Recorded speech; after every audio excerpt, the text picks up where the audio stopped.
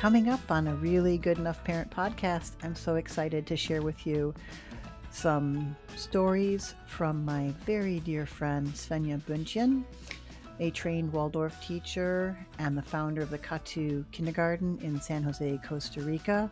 Svenja has taught at Waldorf schools around the world, has been responsible for fabulous child-focused community programs in various countries, including Congo, Nicaragua, Berlin, is a trained Waldorf teacher, like I said, and also a parent.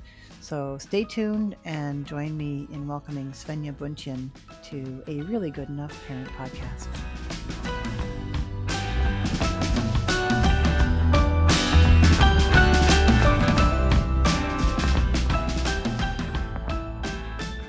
Hi, and welcome to a Really Good Enough Parent podcast.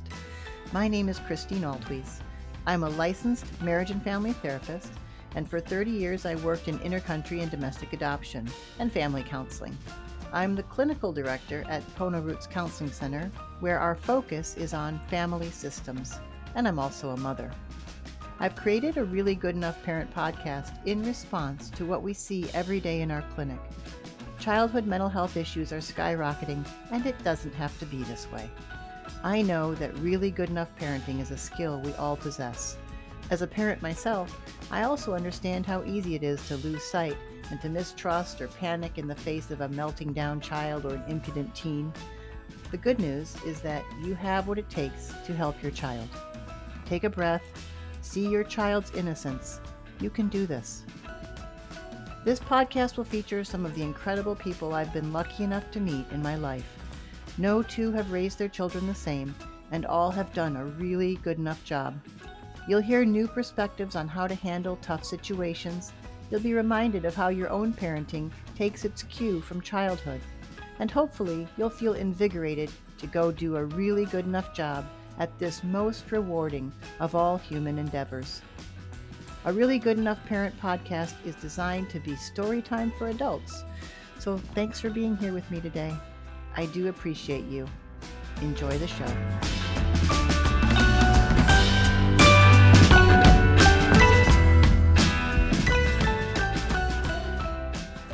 Hello, and welcome back to a Really Good Enough Parent podcast.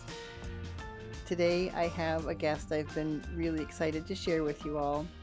I've known Svenja since we were 18, and she has truly been one of my role models. And just a human inspiration bomb, has lived an amazing life and continues to do so. And we will get more into that in a minute, but she is a trained Waldorf teacher, a parent, and an international citizen who has lived and worked in, I don't know how many countries, in Africa, Asia, Europe, Central South America, and is with us today from the south of Spain. It's late at night for her, so thank you for being here, Svenja. Hi, Christine, and aloha to Hawaii. And I'm really, really pleased to be here with you on your podcast and share some of my life experience with you all. Thank you. Let's start with your childhood. Yes, my childhood. Oh, actually, I love to think about it because actually, very often when one is being asked, and how was your childhood? And nowadays, so many people say it was so difficult in my childhood. And I'm feeling so fortunate because I don't really have any difficulty, or I don't have any memories which are kind of uncomfortable, or where I feel like, oh, I have to work through this, because basically my childhood was very simple, but very simple in the sense that it was very, very natural, very beautiful, very free.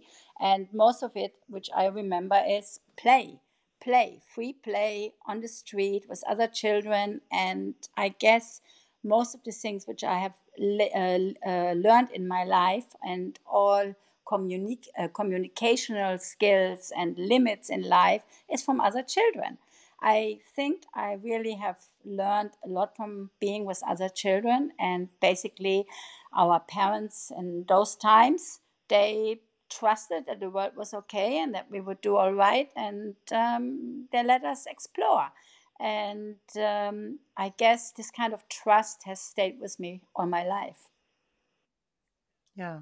I hear this a lot from people my age that, our free childhood atmospheres where we were able to sort of go out all day and no one was tracking us and no one could find us if they needed to, really, and that we were out exploring the world and exploring social relationships was such a gift. And I'm wondering, I guess maybe we can talk about this later, how parents now should be able to navigate that, given all the things that are going on and all the new awarenesses and all the rules, I guess. But maybe we put that on the table for later.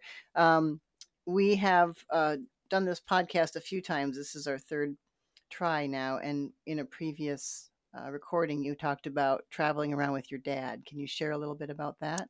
Yes, one of my memories, which are really strong, were traveling around.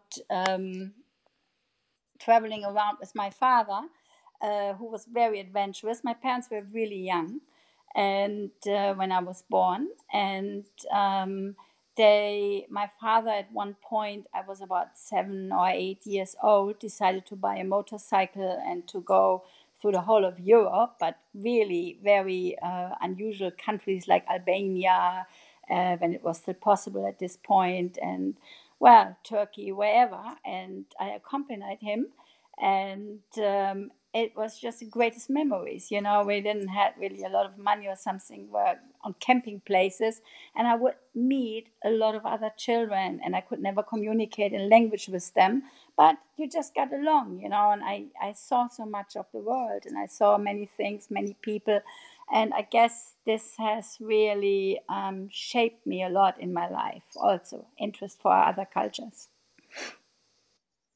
Yeah, it's definitely stayed with you as a mom and as a professional person. Hmm. Yeah.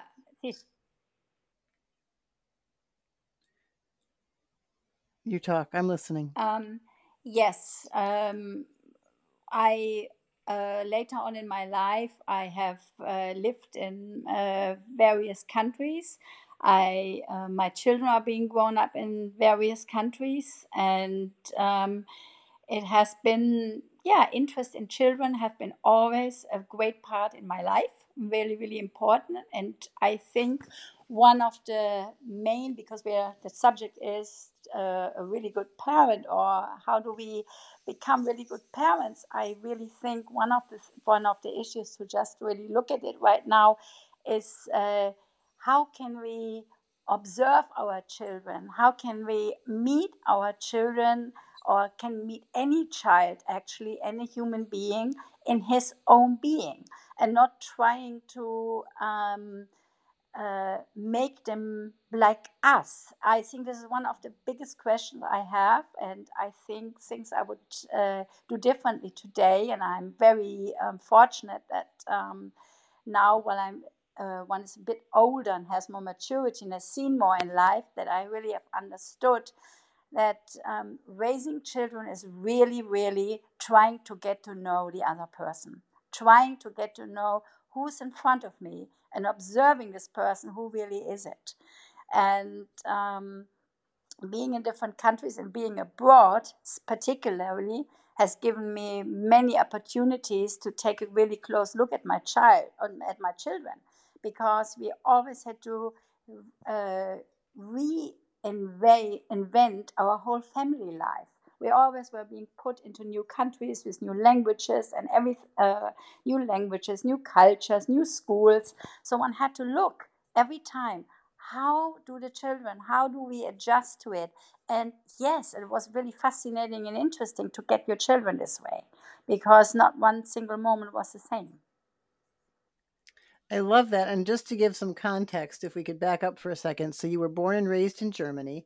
And later on, we'll talk about how a really big part of your life was, or what the change sort of came around the time you were introduced to Waldorf as a high school student. And you've Mhm. dedicated your life to Waldorf education since then. And in addition to that, your husband uh, was a diplomat, and so you and your two children and your husband moved how many times throughout their childhood? Oh God, many. I haven't even counted it. Many. Yeah. And you lived in Congo, you lived in Hawaii, Yeah, you my lived in children learn Berlin, five, Barcelona. five languages, yeah, basically. Yeah. So in many Right. So ways. raising children are with lots of change, lots of moving around the world, different schools, even different languages is what we're talking about. Yeah, it is. It's really, it is a challenge. And as you said, I have lived. I was raised in Germany, but then afterwards I lived in Hawaii. So that's for many years, and then I've lived in many other countries. And as you said, and my children were also born not in Germany; they were born in Central America, and so. Uh, yeah, you start to learn a little bit what is actually a culture, what is a human being, what are the influence from the outside, what are cultural influences, and also what are heritage influences, and what is, what all those kind of different components which are in a human being, because the most complicated structure in nature, or let's say the kingdom of nature, is the human being. It is so complex, and it's so unique, and that makes it so fascinating. And that's why I'm really thinking working with children and being with children is one of the greatest chances for personal development.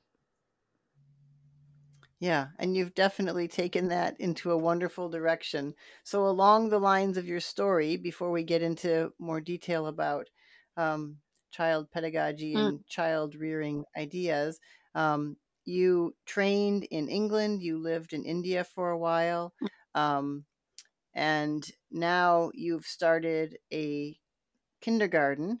Can you talk a little bit about that? Yeah, I am. I have been a Waldorf student in the high school, and it is correct. Once I entered I was in a normal public school in Germany when I was younger in the primary school. And interestingly enough, this is my father has been in a Waldorf school, so I was during the war, after the war, so I was second generation.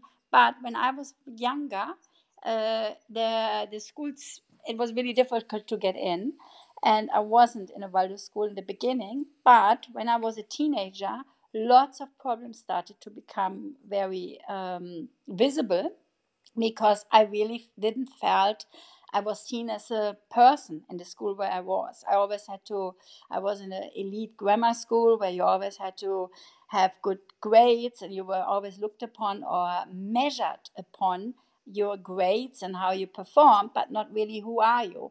So at this point, my parents, especially my father, decided to put me in a Waldorf school because he was really happy being there as a child.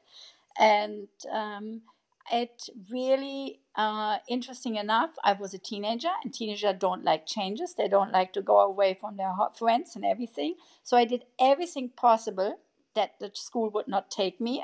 My parents still say today it was a horrible interview. I was sitting there, and every time they asked me something, I gave a really revolting and awful question or answer. So she said, oh God, they're never going to take that child. But interesting enough, the school thought, oh, well, God, she's really interesting.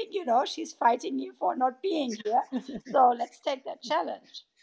And within 6 months, I felt like my life has changed around again. And I felt like, okay, I really found a place where I felt happy. And all my friendships, my long-time friendships, all come from this time. And then later on, I wanted to become a journalist and study journalism, but I was too young.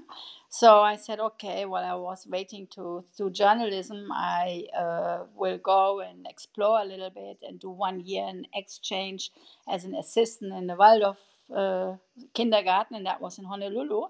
And then I fell in love with the idea of Waldorf education from the point of view of understanding what it is. What does it do to the children? Because it's very different being a Waldorf student at a school and later on to be a teacher, to know exactly why we do things.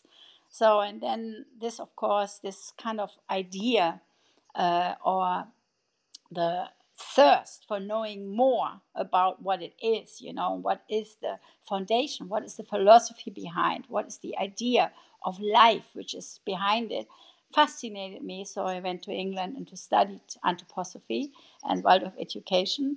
And so it stayed with me all my life till I became now, right now, I'm training Waldorf teachers uh, in Mexico and other countries. But I also, it's true, I founded my, not me alone, but with a group of people. I founded a kindergarten and a school in Costa Rica. So all my life, I felt like, yeah, with Waldorf education, at least I can maybe contribute to the way how I feel a child or a human being should be looked upon. There's so much in that. I want to go quickly back to one thing you said that I think was really interesting, and that is that um, you had to take a break before you could start journalism school, and that's the way it is in Germany, or at least it used to be, that you took 2 years off between graduating high school and going into university, 2 years of forced either military or Zivildienst, right, like helping in the local communities, and you took that time to go and intern at a Waldorf school, which is basically what then created the whole trajectory of your life. So that gap year is really important, it sounds like. And I think it's important to say that just because it goes along with this idea of slowing down, breathing, noticing, not rushing through life, not being focused on the goal, but really taking time to look around and know things more deeply. And Mm. that's what happened, I think, when you took that break between high school and university. Um, so the life that you led prior to starting the Waldorf school in the kindergarten in Costa Rica, which you're doing now, you taught at Waldorf schools in many different countries, and you did local projects in many countries while you were raising your children. And now your children have gone off to do their own thing, right? And so you're um, living in Spain and going to Costa Rica, Mexico, where you're training and working on the school. Yeah, that's correct. My children have been they're now grown up. My son turned 26 yesterday, and my daughter is about to be 29. So obviously, well, they're always your children, but the relationship changes, and they're leading their lives. And I am still working about 4 times a month, between 3 and 4 times a month. I'm in Costa Rica, and I'm being there, helping with the school and doing everything which is necessary. In the rest of the year, I'm devoting my time, obviously, to the school as well, but from here. And yeah, it's really interesting because one thing I felt in one point, which is something which I like to think about very often, was kind of a marking point when my son was very, very small. He was about a couple months old. We lived in Nicaragua. And at this point, I was working in the Street Children Project. And there was no Waldorf school in Nicaragua, but it wasn't really necessary to be always in a Waldorf school. I wanted to do something with children or for children because my husband and I basically practice the idea. He has a good salary. We live very comfortably, so I'm feeling really free that I'm not really bound to money. I can give my energy and my time to social projects. In this way, we felt like we're balancing a little bit out, our needs and we receive for ourselves, but also to give back. So at this point, I was working in a street children project, and my child was very young. And I didn't let my children being with nannies, never. Although we lived in all those countries and we had help in the house, I never had a nanny for my children. This was one thing I never wanted. I wanted to be with them and I wanted to raise them. So the question was, what would I do when I work in the street children project? And we have to look at this. This was really rough surrounding, very rough surrounding. And at one point, when Julian came into our life, and then one of the street children said to me, "Oh, now you have your own baby. You won't come to us anymore, right? You will leave us like anybody else after a while." And it struck me so much that I decided, no, I can't do this. So I dragged my baby. I took him with me to the Street Children Project. My God, everybody, my family, everybody was thinking, I'm doing something really horrible. This is crazy, I'm putting him in a dangerous situation. But morally, I could not do it differently. And I really always felt like, okay, he's born into this, he has this mother, we have to cope with this. We have to see. And the children, and I will teach the children how to deal with a baby. I will teach them, how to take care of him, and I just have to trust it that it works. So this was a really amazing experience for me, and it was really strong, and I felt I was really alone with it, actually, with this decision. But I pulled it through, and then I felt a little bit, yes, it is really important once you make decisions to help somebody or work with somebody to really lead it through and not to do things only, you know, not to look at my needs or my help, but really go and accompany projects to the point till you can say, yes, now they can do it themselves. And this is a parenting aspect as well as a teacher aspect of how you view life. Yes, I think it definitely is because it's a human aspect. It is really how we look at other human beings and to also yeah, how we I mean, in this relationship also, the whole issue of trust is nowadays, I think it is a real problem. I think in humanity we have a big problem right now, that we constantly need to control things and think we can shape it, but we have very little trust, and that things will shape themselves, and anyway, how do we actually know what is the best for somebody else? It's impossible to know. Our aim is to provide the way that everybody can find out for himself what is the best to do. Yeah. So if you could speak a little bit about what your kindergarten that you're creating Mhm. or that you've created in Costa Rica and how that works with the children with that idea. What are the children who are there receiving? Yeah, um, it's a Waldorf kindergarten, a Waldorf school in Costa Rica. And the name of the school is Katu, and I'm going to mention it because it's a Bribri word, which is one of the indigenous languages there, and it means firefly, and it means gathering place. And we actually picked this name because it is firefly, I think, in English, because they actually propose their own light, and you don't actually, the belief is that every child comes with their own light, and we don't really put the light in the children, but we only help them that the light is growing and strong coming out, right? So, with this kind of sense, we are also working with the children in this way, although it's a Waldorf school and we follow the Waldorf curriculum, but we are putting a lot of effort and trying to uniquely make decisions for each child, what they need in their development. For example, we don't have a discipline, uh, how you would say it, a Policy. yeah, or something policy, because it actually wouldn't apply. What one child needs, maybe another child is not good for another child because his family surrounding or whatever is completely different, or his temperament.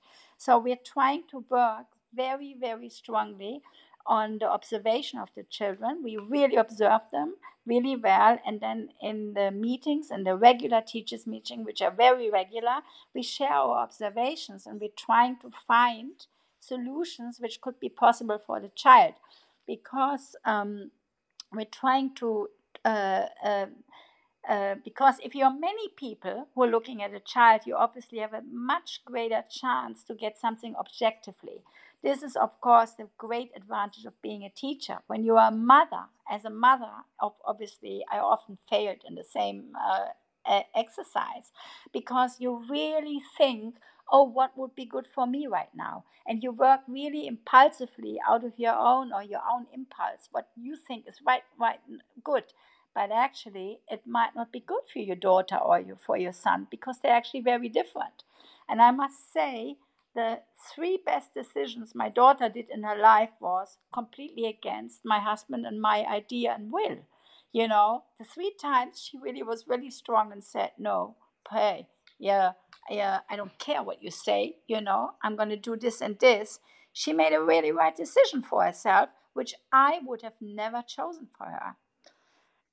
Can you share a little bit more about that? That's fascinating. Yeah, at one point she came home when we were living in Costa Rica, and for the first time in her life, she had to be in a German school. She wasn't in a Waldorf school. She was all her life before in a Waldorf school, and it was really difficult for her to do this change because everything she was required to do to A level, well, in America, what is this, GCAs or whatever, sets, whatever you have, the highest examen. And she should do the Costa Rican one in Spanish, just entering Costa Rica 6 months prior, and the German one parallel. And she felt completely overwhelmed by it and felt like really stupid. So she came home about 6 months before graduation, put her back on the floor, and said to me, I have disenrolled me today. I'm no longer going to school. I gave all the school books back. And me just kind of, okay, ready to scream. I just said, okay, I'm going to have a gin tonic or two gin tonic or three gin tonics, and then we talk. So basically, I just felt like I can't believe it. And then I said to her, okay, I give you 24 hours to come up with a solution what you do to get a school degree or something in the end, and you figure something out, then we let you do it. If not, you go back to school tomorrow, right? Or in 24 hours. So basically, and I was completely convinced she won't come up with any answer. Obviously, she's going back to school. We have a little drama here, and then she's going back. Well, she decided she goes to evening school to where many people were dropping out or did degrees later on, and do only the Costa Rican degree, and go then in Costa Rica to university. And later on, once she has a couple of years in Costa Rica and university, she could switch over to Europe. And actually, that's what she did. And she pulled it through, you know. And I never would have thought she would do that. Yeah, because with full disclosure, she's one of the most creative, loving, kind, and sort of natively intelligent people I've ever met. But full disclosure, she definitely had a lot of academic struggles throughout her life. Yeah, she did. Because yeah, she did.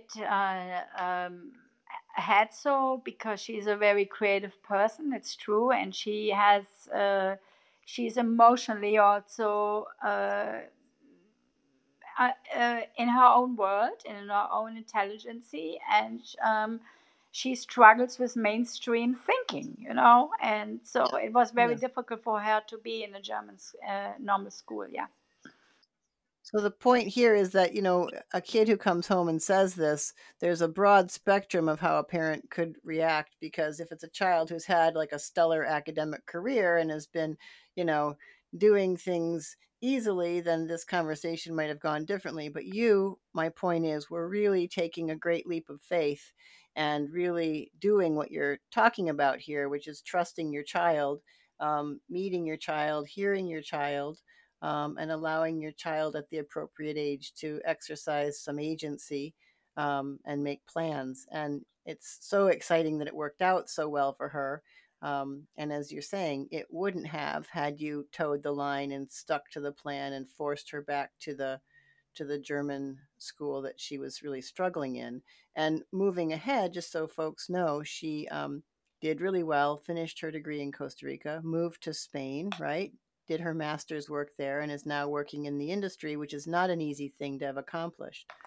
Yeah, that's true, but it is really interesting how she is, because just now we had I had a second experience with her with this kind of regard, and which is really interesting. Although she's much older, because now in the working world, like Christine mentioned, and there's a high pressure with her, she realized, or she had difficulties with colleagues, because obviously nobody in university is teaching you how to deal with real work, and I'm actually thinking this is also something which in schools or universities should be taught.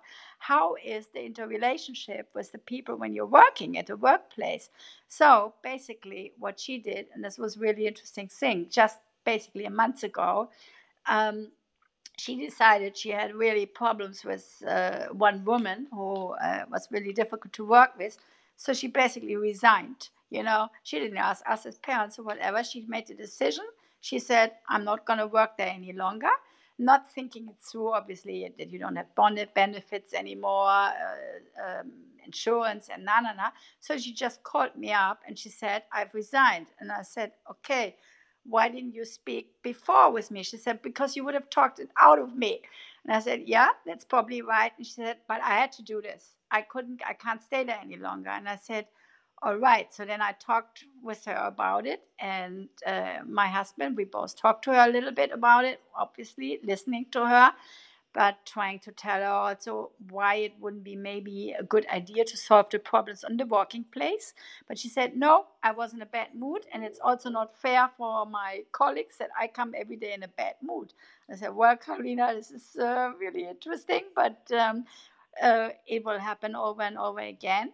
So interesting enough is she went back and she said to her boss, yeah, I think I have to learn to separate my private problems and whatever with the work case. I wasn't able to do this yet, not mature enough. Could I come back? And he said, no, you can't, because this is not a game, and so on. And then she's accepted it. And then she said, well, mommy, maybe I didn't do something really smart. And I said, well, who never know, you know? And even to the point that my husband said, well, actually, she has the courage to actually stand up and say, I don't want to be in this. This is also an interesting thing, and also something really good to do. What happened was, 2 weeks later, her boss called her and said, would you like to come back? Your work is so excellent. So she got back in and she said, yes, I'm gladly accepting it. And they started to do work on an agreement how they can work there together. So it's an interesting situation, because it was for the second time, or actually it's the third time, that I had with her this experience. Obviously, I would have reacted very differently if she would talk to me first. But in the end, that one also worked It out, worked which is out, amazing. and it And worked out in her way, because she is different, and she's different than me. And I cannot I cannot think uh, give her the same advice, which is really would be working for me. I have to really, really learn to think more. Who is she? Who is she really? What does she need? How is she working? But I'm actually learning this a lot, and I think I'm getting much better at it. So I'm also thinking maturity to be a bit older parent. I mean, I'm not, but I'm feeling almost like, okay, now I could start to have a little child again, because I feel good enough of giving exactly the right accompanying. So that's why I really like being working in a school now and helping parents, young parents, because all the mistakes I have done and I have made and all the experience I've learned, I like to share them, and say, okay, but it's up to you if you take them or not. My advice. yeah, I agree 100%. It's amazing. I mean, I started later than you, but I still agree that I feel more and more equipped to understand other people, specifically children, the older I get. I remember one of my worst parenting moments, and I had many, but I had my daughter with me when I was working in South Africa, Swaziland, now Eswatini, and she was about 3.5, I think, and I was in a busy shopping mall in Johannesburg with one of my colleagues who was working with me, and I decided that was the day that I wasn't going to carry my daughter anymore when she asked to be carried. I thought, okay, enough. I've been carrying her around all the time, and it's time for her to learn to walk on her own 2 feet, even if she's tired. So we were in a busy shopping mall, and she asked me to pick her up, and I said, no, you're going to walk. And she started to have a meltdown. That was so epic because she was exhausted. We were in a busy place in a foreign country, and it'd been a tough, long travel route for a couple of weeks. And she just wanted comfort and to be carried and to be held and helped. And I said no. And it was literally the worst time I could have chosen to, give her that lesson because it was a little bit of a frenetic, loud, you know, over, um, over energized place, and she just screamed and screamed and melted down in the middle of the store floor, and I refused to pick her up. And my colleague, who was an older woman, looked over and said, I don't really think this is the best time to be giving her this lesson. And I stood my ground, and I worry to this day that my daughter was permanently traumatized by that and many other bad parenting moves that I made. But the point is that in that moment I should really have been aware of her needs, not my own parenting agenda. Hmm. Yeah. Yeah, many stories like that. Yeah, lots, lots and lots, you know. But children are so forgiving. This is the funniest thing. When I always say to my kids, "Oh my God, I've been so horrible, this and this," and they look at me and say, "No, no," you know. So I don't know if they're just polite or, but Or pain has no yes, memory, exactly. which is not true, but yeah. Yeah, who knows? So as you're talking about the school in Costa Rica, and I just want to say we're focusing on that because there's some nice takeaways, but you have dedicated your life to working with children around the world. And um, one of the many things about you that impresses me is you don't just work from a mind, head, intellectual space. You work with your full body. And I've watched you take on projects that were so physically demanding and exhausting. And I've always felt that you really stuck to the idea that you wanted to be the model, be the role model, show rather than tell the children often what was needed or optional or available to them, including really, grueling tasks like running marathons in Berlin with your class, and creating all the posters and t-shirts for that, and then actually doing it, or taking a group of kids on the Camino in Spain, walking the entire, I don't know if you did a week or 10 days with them, carrying everything. You did that multiple times. Um, just, the projects you would take on often were so labor intensive. And one of the things that I think is really that I worry about nowadays is that we have so little physical interaction with each other and with our spaces and with the world, that we've become so reliant on technology and sitting and interacting in a passive way.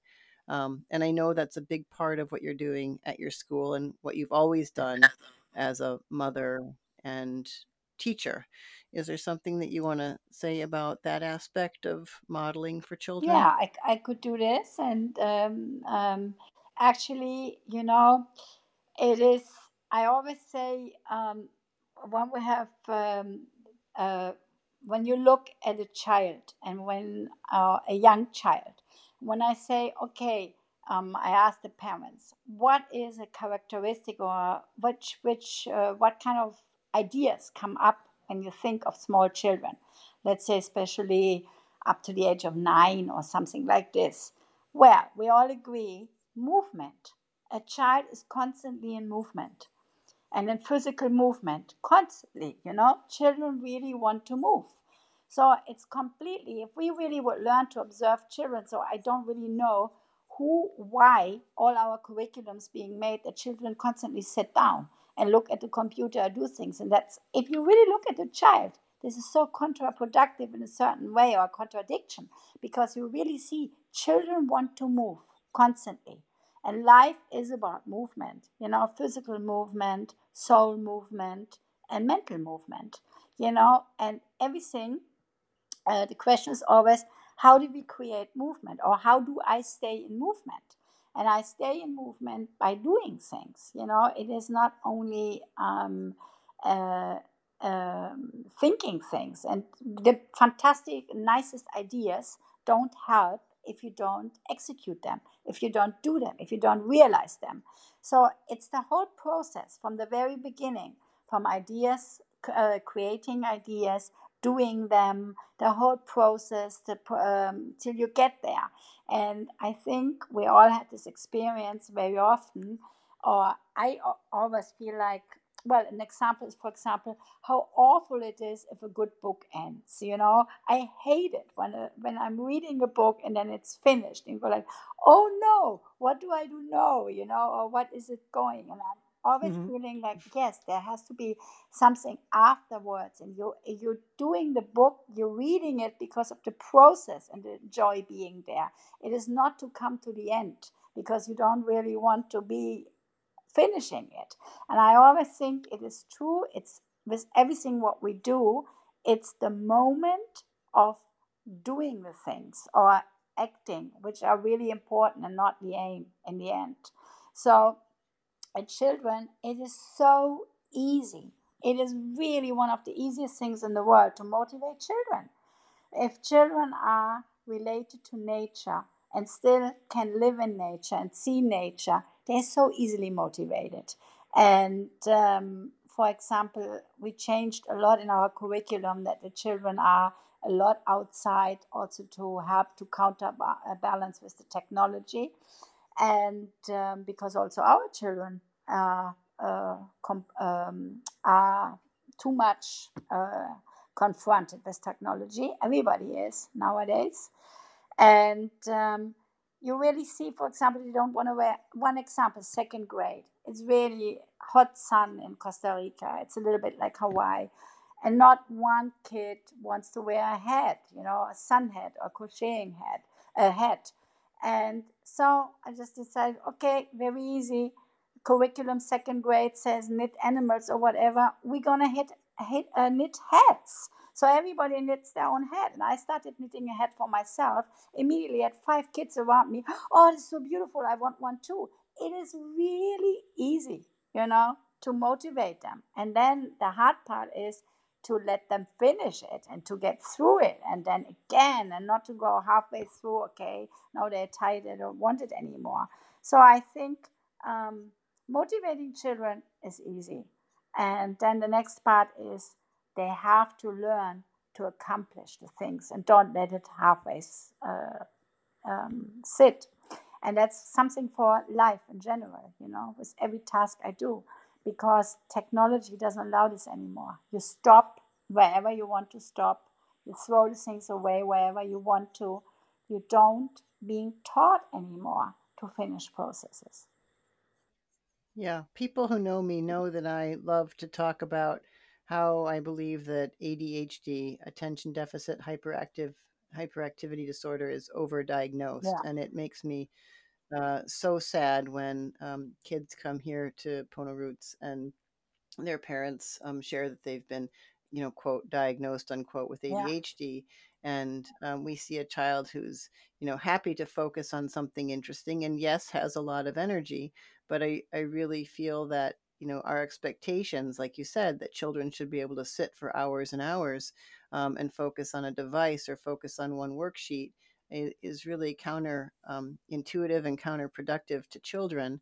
So, with that in mind, for parents who are busy and parents who don't have a lot of time, or live in an apartment in a dense urban area and don't have easy access to nature, what we're talking about is a fairly um, privileged, uh, lifestyle where you can access nature and you have the time to engage with your child. And, I think one of the things that we want to recognize is that having a child, raising a child, is a job. It's a big job. And it is also a privilege. And so to say, oh, it's too difficult to do this, or I don't have the time to do this, yes, occasionally people are in lifestyles or have situations where they really don't have time. They're working, as much as they can to just even pay the bills. So acknowledging that and understanding that there are many different ways to be a parent and many different realities for people, what are we recommending, or what are you suggesting that people can do in all walks of life with access to nature, with access to time, and then those who don't have these privileges or luxuries? What is the basic principle that we're saying, okay, if you're a parent, here are a few important things you can sort of keep in mind and do with your child to honor their level of energy and their curiosity and their need to explore the world? What would be some thoughts you have on that? Well, um, basically, people really like to have always, I know this is the world it is, they like to have practical ideas, practical solutions to do this, but I think the things are a bit more complicated and a bit more profound. I always say the first thing is we need to raise the consciousness, and we have to really look at um, that we live in a world right now where the children are entering into the rhythm of the parents, of the adults, and not the other way around. We're giving very, very, um, very little consciousness to the fact that actually we are not very patient. We don't really with the children, and very often we don't give enough. We don't make enough effort, and I think this is for everybody. And it's not who is more privileged or less privileged, but that's a general thought I have.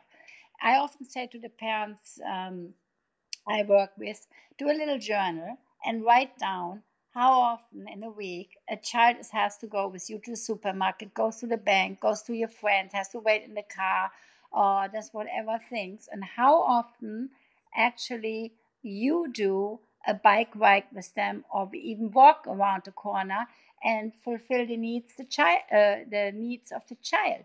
And it's really shocking because people say, oh no, we all do this. But if they write a journal for only 1 or 2 weeks, they suddenly realize that the children are actually completely, almost fully entering in the lifestyle of the adults and not the other way around.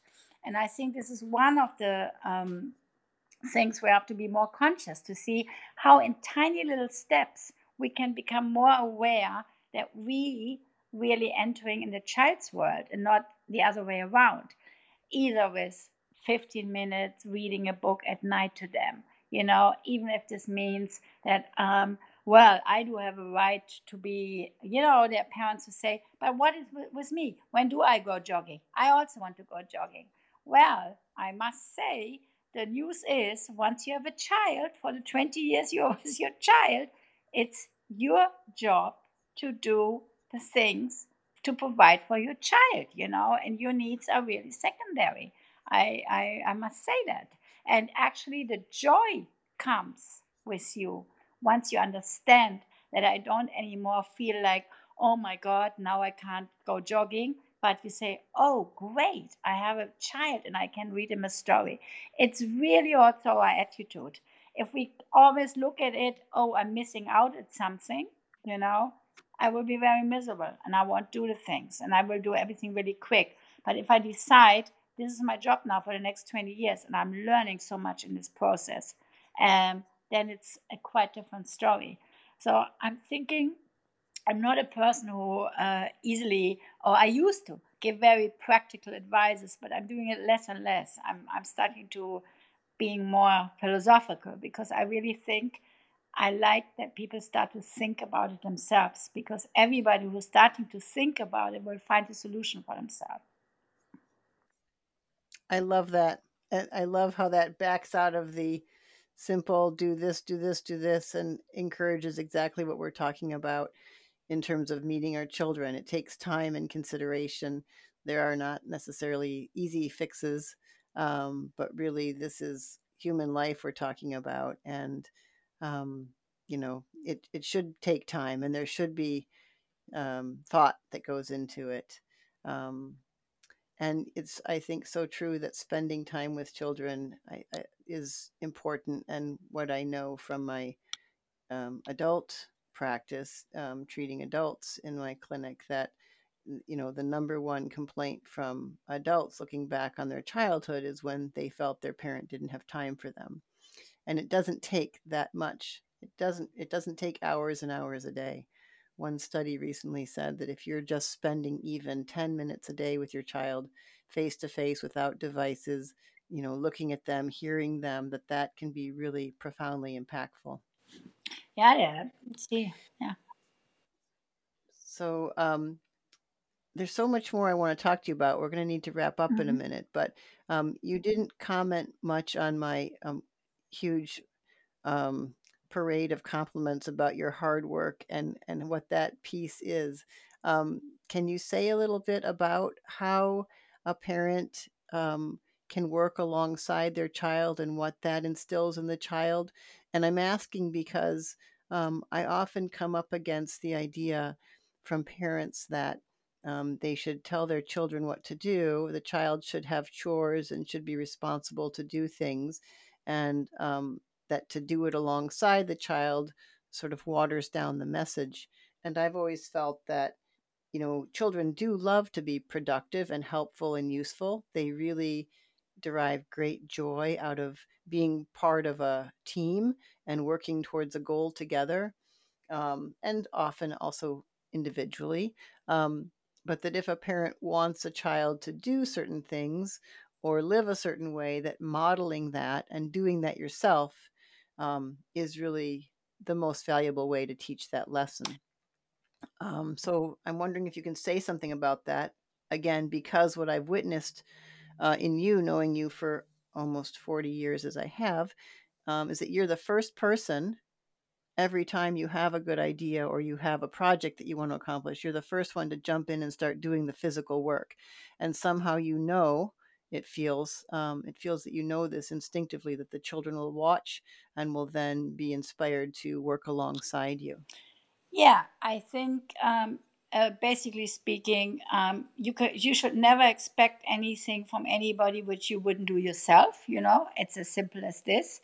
But children, and of course, yeah, looking at this, children doing chores and whatever, obviously we have to look at different age groups, working by imitation and being really wanting to do everything what the parents do is obviously till a certain age. A teenager is very difficult to move this way because then it becomes differently. But for example, I try want to share something which we do, for example, in Katu.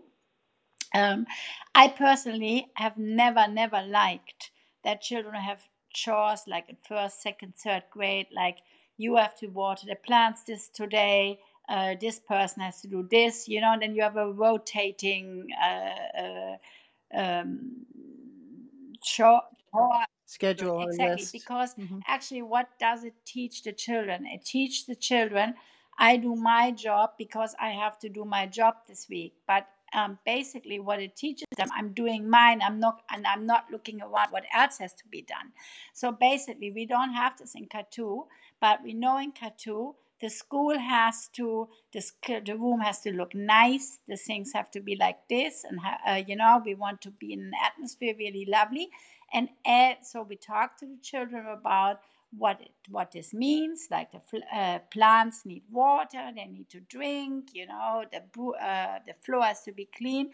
So basically, we're gonna say every day, now everybody at work with the teacher together to make the environment beautiful, the one we want to have. So by doing this, they're getting an awareness for everything which is being done, and they won't walk later through life when there is a piece of rubbish in the ocean and say, well, sorry, it's not my turn, because today is not my turn to do this. But they're going to do it because this is what you do for the beauty and for the ethical and the moral and for whatever else you do it. So we have to bit um, this whole kind of thing of and of course it's hard work for the teachers because there will be two children will never wanting to do anything and one child will ever do anything. So but this is really interesting because that's a challenge. Then how do we make the community doing it all together? How do we get all the children involved to do it? And then, for example, what we also do in Katu is on Monday morning, because it's a small school, altogether we have about 50 kids. We are beginning the Monday morning with a circle, and we're speaking a verse, we're singing a song, and then we're doing a social game where all the children are involved. And we're waking up the school, and we are greeting the school on Monday morning. And Friday, the last lesson, all the children have to do social score, social work on the whole property, wherever, not even in their grades, but everything together. They're cleaning up. And then what do we do? Then we do speak a verse afterwards. We put the school to sleep. So on Friday, we put the place to sleep and say, now it all looks nice. We can leave it like this. And Monday morning, when we come back, we wake it up again. So you have this kind of feeling for and respect for the realm. And if you teach children this way, they take care, and they are more open. They are more open for to imitate and to be active and to help. So those are all kinds of little things one can do, and to be obviously role models, because we all have to do it as adults too. We cannot just sit there and have a cup of coffee and say to the kids, pick up the rubbish. Yeah, I love this so much, and I'm realizing there's so much more I want to talk to you about, but we're going to have to wrap up in a minute. This made me think about and remember the importance of rhythm and time and place and honoring energy flow or mood swings or the rhythm of the day or the rhythm of the seasons, and that you know somehow allowing the child to connect with the rhythm of things or the pace of things, whatever word you prefer, is a really important part of helping a child feel regulated. And when we look at kids who are diagnosed with ADHD, for example, and who appear to be dysregulated, it's because they're not in rhythm with their atmosphere. They're not in rhythm with what's around them, or what's around them isn't working for their internal developmental rhythm. And I love how what you're talking about really honors the rhythm of a thing, right? The rhythm of a situation or of a social community or of nature, whatever it is, of the Mm-hmm. school. Yeah, I mean, rhythm, it's if you really practice a rhythm or habits in a really rhythmical way, you have very less discipline problems, because discipline will be solved by itself. A child who lives very rhythmical and always, has his bedtime, his dinner, eating time, everything at the same time, won't argue so much with you, because it's a habit. It's in it. It will automatically do it, like brushing your teeth. So you don't need to constantly argue. So automatically your atmosphere is so much more peaceful in your house, and you have less conflicts. Rhythm is a really strong thing, and this is one of the things I've been very aware of as a mother, and also like a teacher, and obviously now with the whole school. We completely underestimate this today. Um, and we live hardly anybody lives a rhythmical life. I mean, that's another thing. If you would observe yourself and write down for a week where you have been and how your day was, and at what point, what minute you were eating, or what moment you were doing this, my God, I think out of 10,000 people, maybe two will have the same rhythm, will have a rhythmical lifestyle. Hmm. Yeah. And so much of it comes down to breath, right? Being aware of your breath and your breathing and starting with that very simple thing. Well, Svenja, this has been a really fabulous 56 minutes. I've enjoyed every second of it. I was so excited to have you on for, as I said, many reasons, mostly for me personally. I just love hearing your voice. So this has been really nice. Thank you for staying up so late to do this. Um, I ask everyone before I end the session to share if there's anything that you're obsessed about or you're focused on or you're really excited about right now, whether it's a book or an idea or a um, movie or a music. Is there something right now that you have really been enjoying that you want to share with people? Well, no, I just wish to everybody that everybody does a step more forward in really observe. Really observe what is going on. Take the moment every day to do an observation, because I think you will discover so many beautiful things in the world by slowing down and observing. So that's something, but there's nothing in particular. No, and for everybody it's something different. But I really think observation is one of the key things we need right now. That's good. I'll take it. Okay. Thank you. And I will put in the show notes information about Katu. So anybody who wants to know more about your school can look in the show notes, and I'll have a link there. You have beautiful marketing materials. Whoever's doing that for you folks has been doing a great job with little videos, and one really gets a great feeling of being at the school by looking at some of the materials that are available. So I'll put some of that in the show notes. Okay, thank you. Thank you, Svenja, for being here. I love you. I'll talk to you soon. And great to you and everybody. Okay, bye.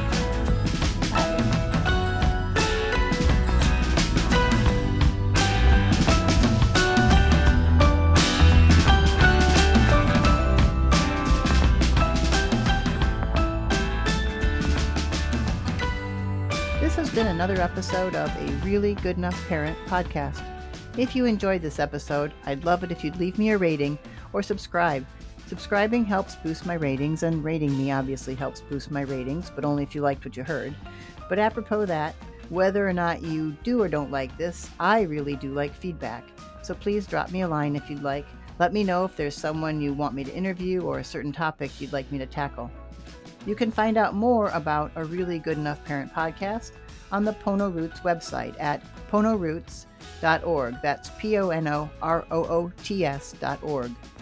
Pono Roots is a nonprofit program, and if you wish to support our work, donations are always welcome.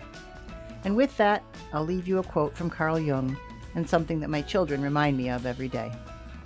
You are what you do, not what you say you'll do. Thank you. Take care. Aloha.